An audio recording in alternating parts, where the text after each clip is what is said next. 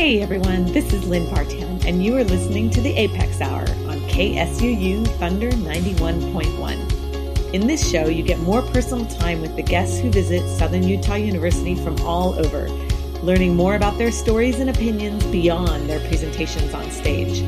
We will also give you some new music to listen to and hope to turn you on to some new sounds and new genres.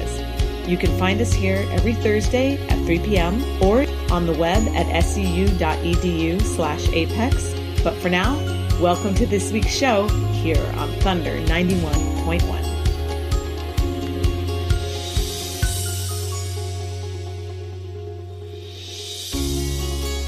All right, everyone. Well, welcome into the Apex Hour. It's good to be back in the studio today. This is Lynn Bartown.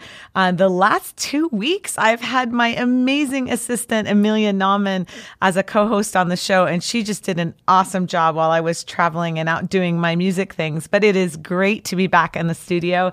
It's the week before Thanksgiving here at Southern Utah University in 2021, and is our historical thing that we do now for how many years now? I think it's been 3 or 4 years. Yeah, we do a big political event. So I have in the studio with me, I have two guests. I have one remote and one in the studio. And in the studio with me is Mary Bennett, who is the director of the Leavitt Center for Politics. Welcome in, Mary. Hello.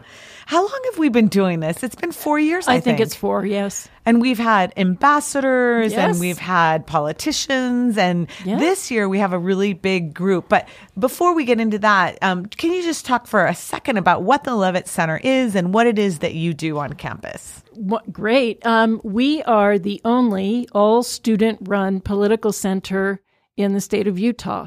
Other universities have political centers, but they also employ professional staff to do what they do. Our Center for Politics and Public Service, all of the programs and lectures and debates that we do are determined by the students. They do the content and the development. They do the execution of the event.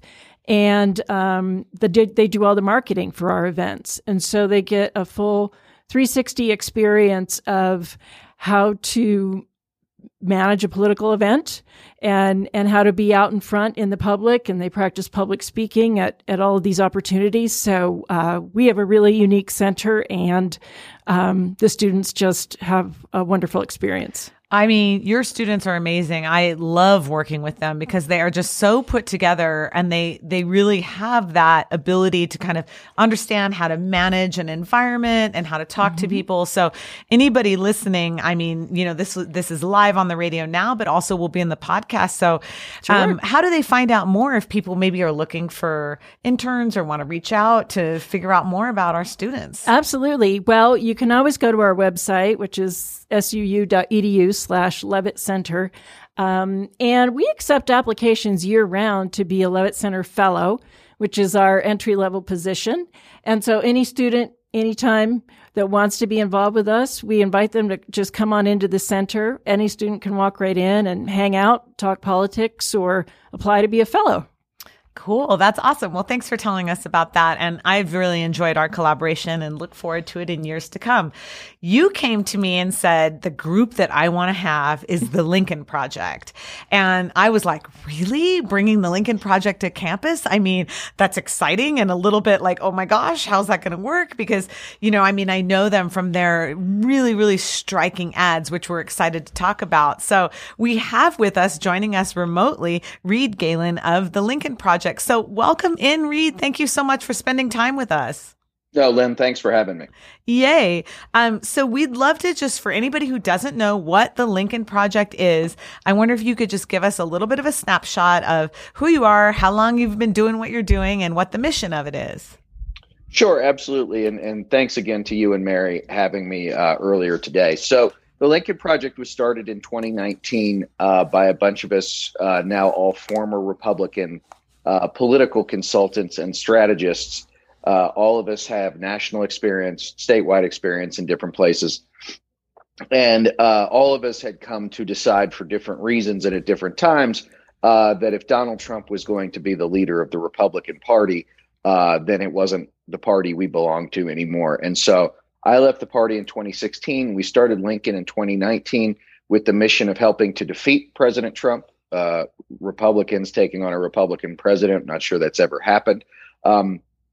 We did 305 ads last year, raised $100 million, had 70 people on staff.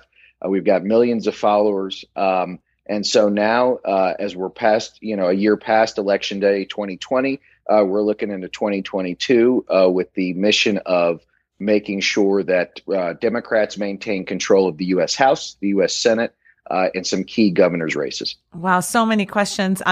Just to kind of let everybody know, one thing that really put you on the map was one of those early ads, which is Morning in America. I wonder if you might talk a little bit about that ad and the historical context of that ad, and then the sort of outcry that came out of it. Sure. So in 1984, there was a guy named Hal Riney who made ads for President Ronald Reagan.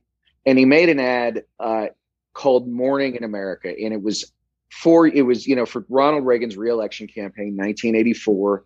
It showed, smiling faces, people getting married, people going back to work, old man raising the flag with his dog, very 1980s Americana, the flag, mom, and apple pie. So we took that ad and we turned it on its head. We called it Morning in America, but Mourning. And this was, at the beginning now of the pandemic, when people were dying in droves, and Trump seemed to have either no control or no capacity over what he was going to do about it. So we turned the idea of the original on its head and said, here's what it's going to look like 4 years from now if Donald Trump wins again. We ran it on Fox News in Washington, D.C., where we knew that President Trump would be watching. He did see it. He went crazy. He attacked this is when he still had a Twitter feed. He attacked all of us by name, attacked us, called us losers. This is about 1:00 in the morning in Washington, D.C. that all this happens.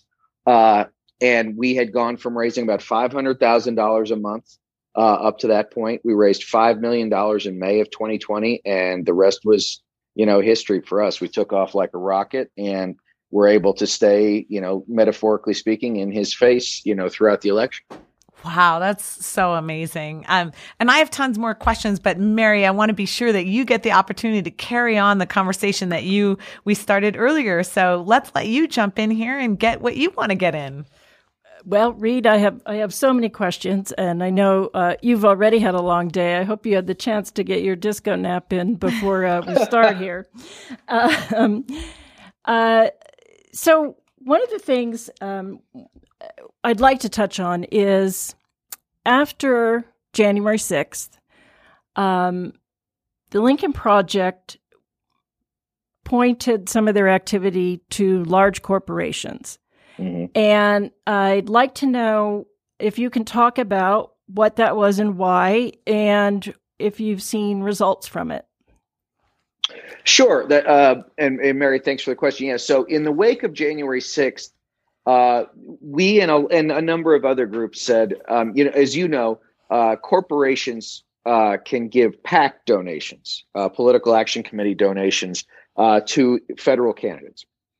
And what we said is no major U.S. corporation, no corporation at all, should give any PAC contributions to any of the 147 Republicans in the House and U.S. Senate who voted not to certify the 2020 election for Joe Biden.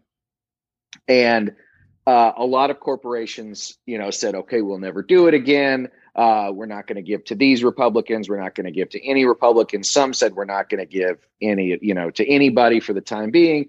Not surprisingly, after the furor quieted down, a lot of corporations, sort of crawled back into the donation business because they feel like, well, I've got to get my phone calls returned. I've got to be able to get my lobbyist into the office. It's a total pay-to-play deal. This is not a surprise anymore. And so what we saw is that there were a lot of these companies that started doing this again. One in particular was Toyota. And it came to light, I believe, in June or early July that they'd given $66,000 to various members of the Republican conference and the U.S. House who had voted against certification. So we created an ad, very shiny, Toyota looking ad. But then it swings from buying, a RAV4 to, and if you want to support a car company that supports sedition, Toyota's your company. Wow. And we ran it on Fox News and CNBC in New York City and Plano, Texas, where their North American headquarters are. And then we used digital advertising where we called geofencing their 30 top dealerships in the country. So that if you walked onto one of their dealerships, you got an ad that said, "Did you know Toyota did this?" And within 6 hours, they released a statement, said, "Okay, we won't do it anymore." Wow. And so that's the kind of stuff that, look, Toyota is just the tip of the iceberg. AT&T is another big one, but there's a lot of big companies out there for whom politics is a transaction. The specific ideological bent of a given member is irrelevant. It's all about making sure that when the time comes, their bill gets passed, the semicolon's in the right place, the tax break's in the right place. And it's a dangerous tradition for corporate America. They don't seem yet to understand what it is they're up against if Republicans retake Congress next year. Wow. And are you providing sort of a list of those, like, to your constituents saying like, okay, don't buy from these, or are you just sort of letting the media blitz of what you're doing sort of take that power in there? It's been a little bit of both. It's been, we sort of tested the waters on it this year. What your question is a good one, Lynn, though, which is sort of just normal pressure, doesn't work. You have to hit them on the bottom line. You have to get to their customers or their employees. Employees are a lot more activists now than they ever have been. So you really have to get them to a place where it's not their political people, it's not their PR people, their government affairs people that are worried. It's the people in the executive suite who are like, hey, you know what? Like you're costing us money, and we don't like it when you cost us money. Yeah, because ultimately the people who are responsible for the money in a corporation, run the show. Right. Oh my God, that's a fascinating piece, and I didn't really take into consideration or realize. Mary, back to you. What else you have on your list there? Well, speaking about donations, curious about the donors to the Lincoln Project and who are the donors? What's your average donation? And how many do you have? So, we have nearly 800,000 individual contributors. The average contribution is less than $50. Wow. And so, so it is, it is a, for a vast amount of money we raised last year, and for the money we raised, the backbone of the organization, both politically, organizationally, and financially, are American voters. They're individuals. They're spread in all 50 states, not surprisingly, tend to be in bigger cities and states. And, that's not really a surprise to us, tend to be 40s and older, generally, white suburbanites. Again, people who are fairly representative of who we used to be when we were, I guess you would have called us moderate Republicans at the time.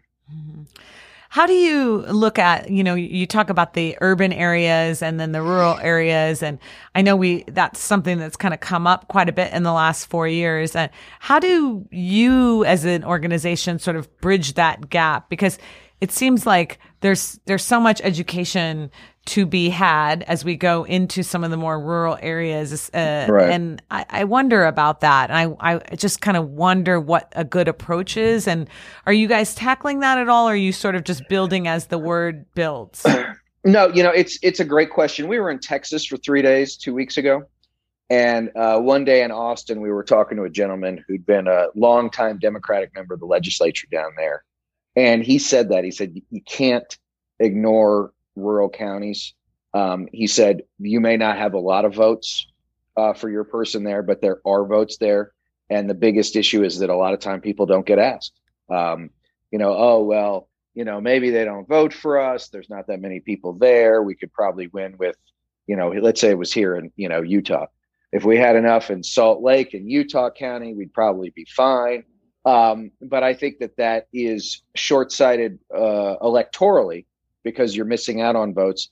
And I think it's short-sighted politically and culturally, because I think what I think a legitimate the cause of what we're seeing especially out of rural and ex-urban areas right now, is that they believe that they've been forgotten. They believe that they're looked down upon by, urban and suburban centers, and that they feel like they don't have a voice. And so when someone, if it was a Donald Trump, finally provides a vehicle for that grievance, some of it real, some of it imagined, we shouldn't be surprised that they get on board.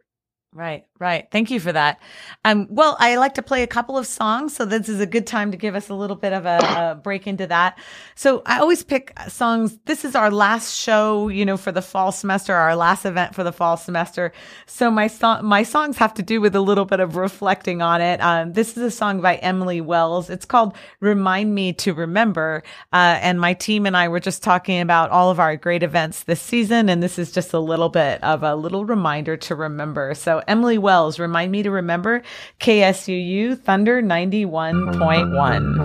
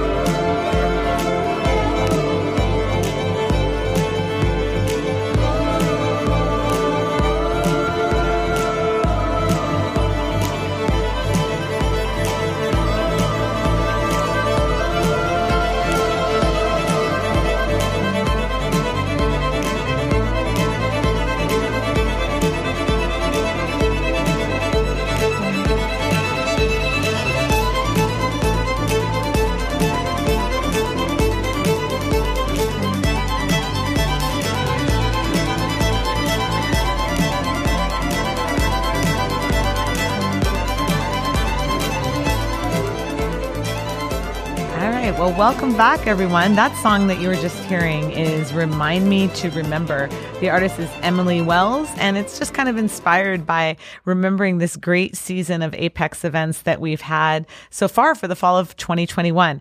Today at Apex, we are celebrating our political landscape, and we are joined by Mary Bennett, the director of our Levitt Center for Politics here on campus, and Reed Galen of the Lincoln Project. Welcome back in, you guys. Thanks for more time and discussion.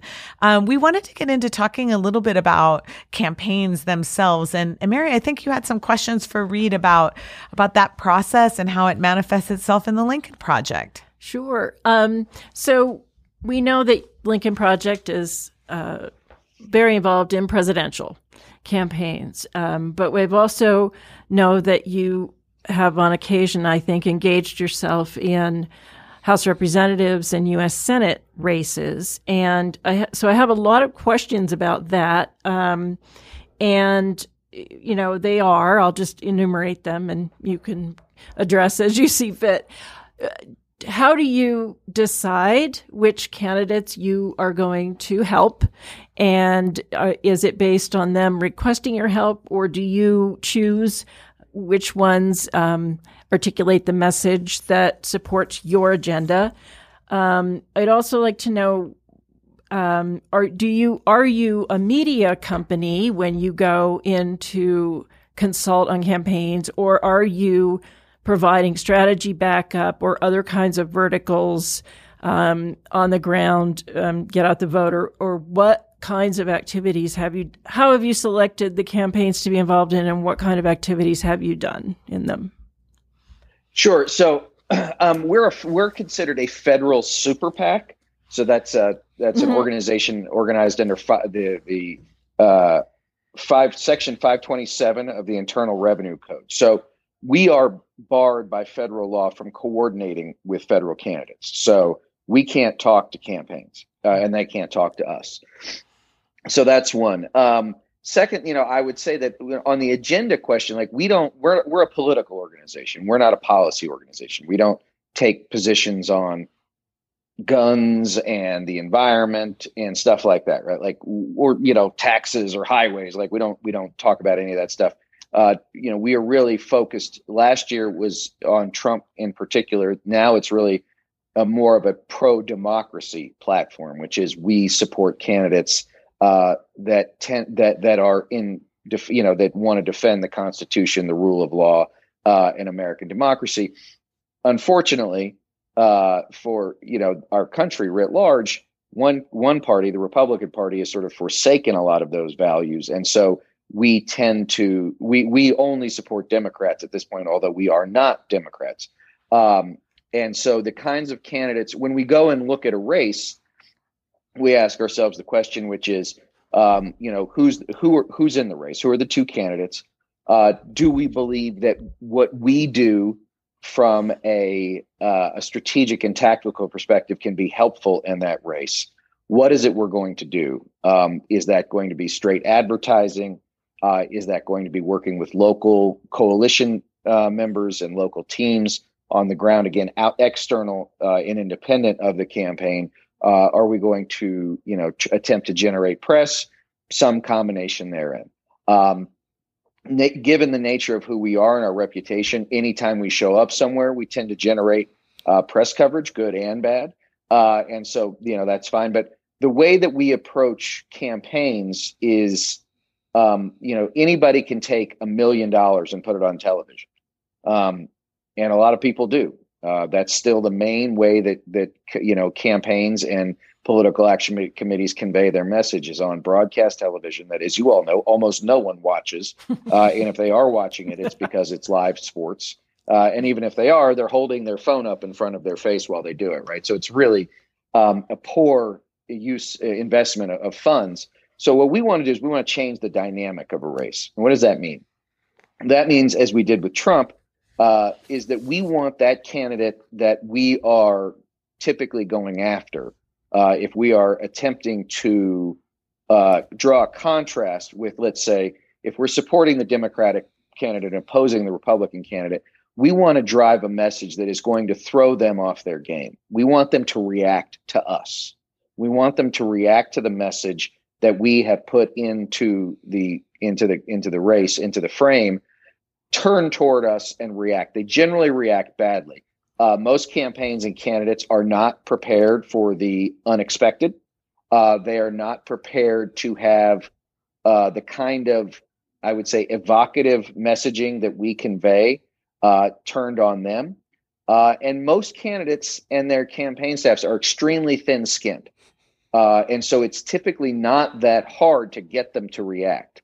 And so what happens is it's sort of what we call a flywheel. It's what happens is once you get them to react, then we say, okay, what's the second order effect we want to do? What do we think they'll do? Well, they'll attack us. They'll call us every name in the book. And then they'll do something that's generally unhelpful to their cause. And that's when we go after them again. Meanwhile, the candidate we're supporting has got clean air. They're not under the microscope of their opponent. And we placed ourselves between the candidate we support and the candidate we oppose. And then we can go in with, really individual messages driven to specific voters. And, the ads that we talk about, get the vast majority of the attention. But the truth is, too, is that, Steve Bannon, who was a longtime supporter of President Trump, was in his White House, is now outspoken, said in January 2022, if these guys, referring to the Lincoln Project, can move 4 to 8% of establishment Republicans away from Trump, we're in a lot of trouble. So we call that the Bannon line, which is in a lot of places, look, we don't need to move every vote. We just need to move enough votes to ensure that the candidate we support is victorious. And so when it comes to the actual electoral politics, the actual get out the vote operations, we're looking for that narrow slice of disaffected Republicans and conservative leaning independents that we believe we can get to cross the line, at least in this one election, for the Democrat, even if that might not be their inclination. Fascinating. I was curious, now that you're in a position where you're supporting the Democratic candidates so much. How does that feel? Is that challenging? Is it looking towards the greater good? Is it something that you have to reconcile with every day? I would say that, well, it's a little bit of all of that. It's certainly surreal to be sure. Yeah. When we've traveled around and, we've been invited by, county, Democratic county organizations to come speak, where 5 years ago or 6 years ago, we might have been speaking to a local Republican club. So there is no shortage of sort of through the looking glass feeling on some of it. Typically, the types of Democratic candidates we support tend to be the kind of candidates that we would support even if we, were just like, blank slate political consultants, right? They tend to have a similar set of values. They tend to be far more moderate, or what we call blue dog conservative Democrats. Progressive candidates in gerrymandered races don't need our help particularly, and probably don't want it, frankly. And so I would say that, it really depends on the race. It depends on the candidate. But once we're in, we're all in, and it just adds one more layer of stress to our opponent, and that's always a helpful thing. Yeah, right. I'm sure when they see that you're involved with the candidate, it's like, oh God, here they come. How do you feel? Now that as this work has deepened, for you, how does it make you feel about the two-party system? So, before we started the Lincoln Project, I spent about 2.5, 3 years in the independent and political reform space. Here in Utah, I helped pass Prop 4 in 2018, which was redistricting reform, which not surprisingly and unfortunately, both the legislature and the governor summarily ignored. I helped pass a similar proposition in California years ago, ranked choice voting, making it easier to vote, making it easier for new parties to participate. And so, I've always, I was never a very good Republican. I was never really, quote unquote, a conservative. So this is sort of natural for me, which is, the two-party system is like any duopoly that hasn't had real competition in far too long. It becomes calcified. The two sides become, more homogenous, right? There used to be that there were Democrats and there were Republicans, but the ideological bent of those voters really, they were all over the spectrum, right? Some were left, some were right. It didn't really matter. Now Republicans believe Republican things and Democrats believe Democratic things. And so that leaves that gigantic middle who, as I think we spoke about a little bit earlier, feels generally politically homeless and is usually, and I think desperately unfortunate situation in that they have to vote for the person they like the least, or dislike the least, as opposed to saying, well, I believe that person wants to serve, I believe in what they stand for, as opposed to, well, I don't really like that guy, but I really, really dislike this other guy. So, and Mary, I want to get back to you in just a second here, but so that huge middle that you talk about, I mean, in your perfect world, do they stay independent and just go back and forth depending on the personality of who or whatever the platform of the candidate, or would you in your perfect world see a third party emerging that has a real strong hold? I mean, I tried to start a third party. It failed miserably, not because of anything anybody did wrong, but just because the system in all 50 states is set up. Most of the 50 states is set up not to allow that. Utah is actually a very notable exception. That the barriers to entry for new parties in Utah is very, very low. But it also means that, once you start a new party, you have to have a chairman and a treasurer and a secretary, and you have to raise money. You have to have candidates, and there's just a lot of stuff that goes along with it. So would I prefer that people were more independent and solely voting on the merits of a candidate? I guess I would be. Yeah. Unfortunately, right now, I think that the Democratic Party, and as imperfect as they is the last and the only small d Democratic Party we have left. I may disagree with some things, policy wise, but at the end of the day, I could go to sleep saying, you know what, I'm okay with Joe Biden being president. I don't worry about him sending goons up to the Capitol, tomorrow. Right. Thank you for that. Mary, let's get back to you. I know you have more questions. And this is a perfect segue for what I was thinking. Reed, if I could ask you maybe to take off your Lincoln Project hat for a moment and think about political consulting hat. As we know, there are a handful only of U.S. House races that are competitive.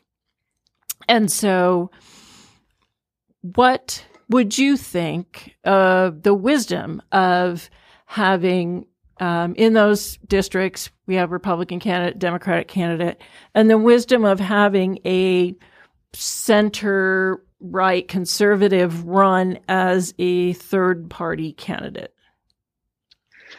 Oh, so yeah, this is like the ultimate question, right? Because we have what's called first past the post elections. No matter how many people are in a race, whoever gets the most votes wins. That doesn't necessarily mean they get to 50% plus one. They just got one more vote than the next guy or gal. And so there's always this gigantic dilemma. If we had a Republican and we had a Democrat and we had a center-right candidate or center-left, whatever it was, but a third option, does that person take away from the Republican if they're center-right? Does it take away from Republicans who dislike the Republican who otherwise would have gone to the Democrat, and now you've given them an escape hatch? Do they have a real path to winning? It always seems that whenever somebody tries that, and maybe we're in a different time now. I venture to say we might be. That the result is that you never split as many votes off as you think you're going to if you're trying to take, let's say, again, to use your Republican example, you never take as many Republican votes away as you need to win. There aren't typically enough independents, and Democrats are likely to stick with the Democrats. So the third person is hard. It's not to say it's impossible, but it is difficult. I guess I was looking at it through the lens of not necessarily having the third person the third party win, but taking away enough votes to prevent another candidate from winning. Yeah, I mean, that's the thing. So I think in 2020, I should say this, in like the middle of 2019, I was getting all sorts of calls from people. You know what we should do? We should have what they were calling native son candidates, right? We should run a former Republican governor in Michigan and Pennsylvania and Wisconsin just to try and suck enough votes away from Trump. Okay, so let's say that, you know, in 2020, if that had happened, you know, what number of those votes would have gone to that third candidate that would have otherwise gone to Biden? And did that give Biden a cushion, or did it give Trump a narrow victory? And that's, you know, as you all know, like, nobody likes uncertainty, right? And that's what a third candidate, a third viable or legitimate candidate, always does. Now, let me just say this: like, the Greens and the Libertarians, like, they get their number every year, right? Every election, every cycle, it's roughly the same number. Very few Republicans say, "Oh, I don't like this Republican, so I'm going to vote for the Libertarian," or "I don't like this Democrat, I'm going to vote for the Green," because they are different things, right? Even if they sort of align on a spectrum, more often than not, they'd probably just stay home. So it is the peculiarity of our system that makes it very difficult for a third entrant, even a qualified one, to have either to win or, Mary, to your question, to have the impact we're hoping they do. Thank you. Well, it's time for another song. And the song that I have for you, again, all of our songs today, by the way, if you are interested, there's a public playlist that's called Played on Apex Hour. It's a Spotify playlist that you can find on our website, which is scu.edu/apex. And also on that website, you can click the podcast tab and you can find the Spotify playlist, and you can find all of our past shows from the last 4 years, and you can find past events. So definitely check it out as we take our holiday break. But the songs that I have today for you are all about kind of just reminiscing. We always love when we put a season to bed at the end of the semester. And this song is called Each Time by Tamino, sort of signifying how we do these great events every week. So, and each time we learn so much from them. So you're listening to KSUU Thunder 91.1, and this is Each Time by Tamino.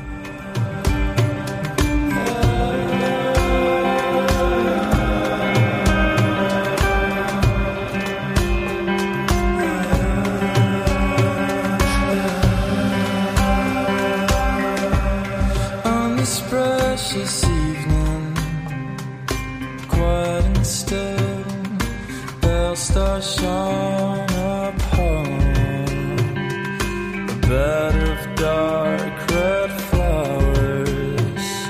It suits them like it suits us. It's where I start believing in the world for me. An atmosphere still unveiled by young love and all that it moves by. It's there you'll find me, stretched out in the fields,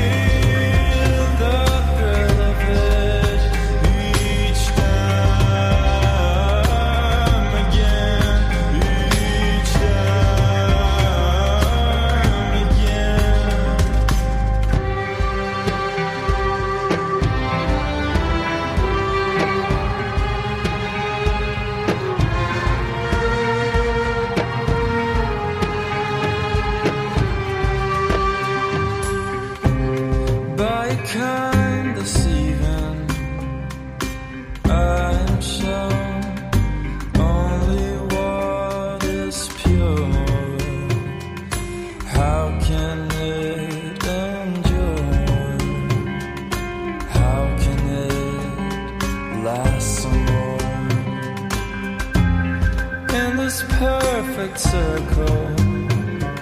I've come to know the face of my defeat. It's always worth repeating. Yeah, somehow it is worth it. It's there you'll find me, stretched out in the fields. Hope you don't mind me staying where I please to see this beauty. It ain't real till it's sure. Let me feel the thrill of it each time again, each time again, each time again. How can it endure? How can I just make it last some more? How can it endure? How can I just make it last some more? To see this beauty, it ain't real till it's sure. Let me feel the thrill of it each time again.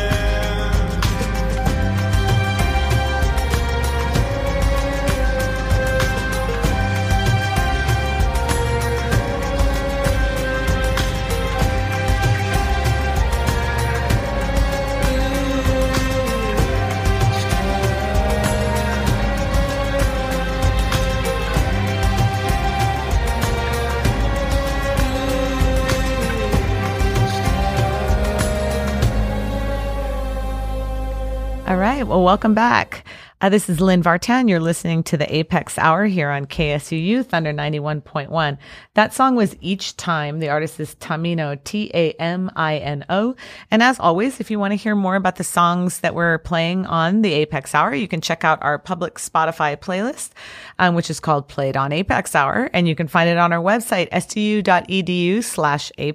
under the podcast tab. Welcome back into the studio, Reed Galen of the Lincoln Project and also Mary Bennett of the Levitt Center of Politics here at Southern Utah University. We were talking in our last break about, the two-party system and sort of what's the middle like. And that just kind of got me thinking about the personality of politics, and the merits of politicians. And Mary, I know we've been talking about, what that means now and what it used to mean. And I know you have a question about sort of that sort of thing about the idea of what a politician is nowadays. And so I'd love to hear. I grew up in a political family. Both my mother and my father were politically involved in Pennsylvania. So I was involved with politicians from a young age as a child. And in my memory, politicians always wanted to be liked. And they always, that's where the kissing babies came from, right? Like going out glad handing and smiling and wanting people to like them and being appealing in that sort of positive way. And so they tried very hard not to be controversial. When there were third rail political issues, they didn't want it. They were called third rail because they didn't want to go there. Mm-hmm. And so what we have now seems to be the opposite of that. And I wonder if you know what happened and when it happened. Yeah. I mean, you're absolutely right, Mary. And I think that's, it's the, kissing babies and handing out lollipops, right? Yeah. And those days, I don't know if those days are totally over, but they're certainly more rare now than they were. And I think that what you've seen is that being replaced with like somehow now being nice and decent for too much of the country is now deemed weakness, and that you have to be transgressive and ugly and angry and bitter, to prove that you have the strength to fight for your people, right? Wow. That, it's all performative. It doesn't matter anymore, and I know you guys want to talk a little bit about gerrymandering too. For a lot of these folks, it doesn't matter anymore anyway, because they're only catering to a very narrow slice of their voters who they have largely chosen, and who they have to accommodate in a primary election, because the general election is a foregone conclusion. And so I think you're absolutely right. And I think the follow-on effect of that is it drives more and more people away from the political process, because they say, I don't really like this person. Do they do anything that affects my life in a good way? When I see them, I don't feel better about things. So I'm just going to shut the whole damn thing out and hope it all blows by me. The problem is that politics, you may want politics to leave you alone, but it never does. Right.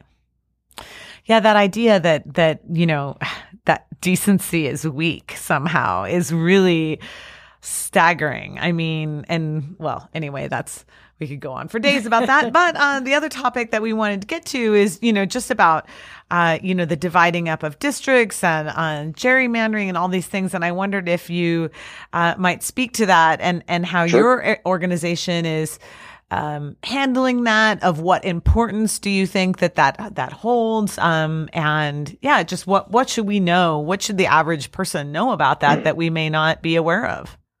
So so just not to oversimplify it, but for every 10 years in this country, we do the census. Right. The census is actually in the U.S. Constitution. And the reason we do that is for what's called reapportionment, which is how each individual state will be represented in the U.S. House of Representatives. And so, sometimes states lose a seat like New York did or California did. Sometimes they pick up a seat like Texas did, or Florida. Texas picked up 2, Florida picked up 1. Utah, again, I think missed by just a narrow, just a hair. So then after you say, okay, Utah's got 4 representatives, well, who in the state are they actually going to represent? And this is all done geographically and by population. And so then the process becomes what's called redistricting. Now, gerrymandering goes back also to a guy named Elbridge Gerry, who actually signed the Declaration of Independence, and once in Massachusetts drew his own district that looked like a salamander. So they called it a gerrymander. Right. And so now what happens is that in states typically dominated by one political party, the districts are drawn to advantage those already in office and disadvantage challengers. That process is going on here in Utah right now. In fact, I think it might be over. I think Governor Cox just signed the new maps. But for example, where I live in Summit County, it is a county of 50,000 people roughly, but it is overlapped by, I believe, 3 different Utah legislative districts and 2 Utah State Senate districts. Why? Because there are a lot of Democrats packed in here. There are a lot of moderate Republicans and independents like me packed in here. And they wanted to make sure that, there was 1 more Republican seat or 2 more Republican seats out of, Salt Lake County and Summit County. So they carved them up, so that, I'm in district whatever, and the people across the street from me are in the other district. And that's how it works. And so it sort of turns representative democracy on its head, because you have people sitting on Capitol Hill in Salt Lake determining who will get to vote for them. Right. Even in Dallas, Texas, I was there, as I mentioned, a couple of weeks ago. I was talking to a woman. They're getting a new member of Congress, and her main challenger, they literally drew the district around his house so that his home wouldn't be in the district. Now he can run for it anyway, but it is a very scientific and artful process. Republicans have mastered it over the last 40 years. As we go into 2022, the Democrats have a 5-seat majority in the United States House of Representatives. just by redistricting and gerrymandering alone, Republicans will probably start 2022 with a 12-seat advantage. Wow. And so Democrats don't have to just fight to hold the seats they have. They got to go find like 10 or 15 more. But that's just so, I mean, it's a little disconcerting because it seems, I mean, to the layman, it seems to be a system that keeps power in power that you can't do anything about. So how do you not, I mean, that seems very easy to lose faith. I mean, for me as kind of the layman in the political arena, I'm like, well, then what's the point? That is exactly right. And that goes back to even Mary's question about how politicians are able to act that way because they know that the only people to whom they have to cater are the folks that probably like that. Yeah. And you, Lynn, are the kind of person who, it doesn't matter anyway. This guy's not going to listen to me. There's no competition. So what's the difference, right? And you're right. It has an enormous negative impact on the faith that Americans or Utahns have on the system. It used to be that the Voting Rights Act would prevent the Voting Rights Act of 1965 would prevent a lot of this. That the U.S. Supreme Court has summarily struck down two of the main provisions of that in the last, let's say, 6 to 8 years. And so now states that otherwise had to, file different things with the Justice Department to ensure that, that community, that what do they call them? Specific communities were represented, whether it was, African American, Latino, whatever it was. Now they don't have to do that. And then I would also say that the U.S. Supreme Court has said, don't bring your gerrymandering arguments here, because the Constitution does say that states are allowed to create their own election laws. Right. But the Voting Rights Act was supposed to say, there are limits to everything, right? I mean, there should be some limits. And so as you said, Lynn, I think your point is the right one, which is now what we see is a system in which those in power are able to advantage themselves to remain in power despite what the makeup of their state might be or their district might be. Yeah, that's really hard to stomach, I think, as a, just a basic individual going through life. So, but we don't want to end on too depressing of a note. And I always have my last fun question that I ask. And, we're pretty much out of time. But Mary, I wanted to give you an opportunity if there's any final questions that you want to get in for Reed.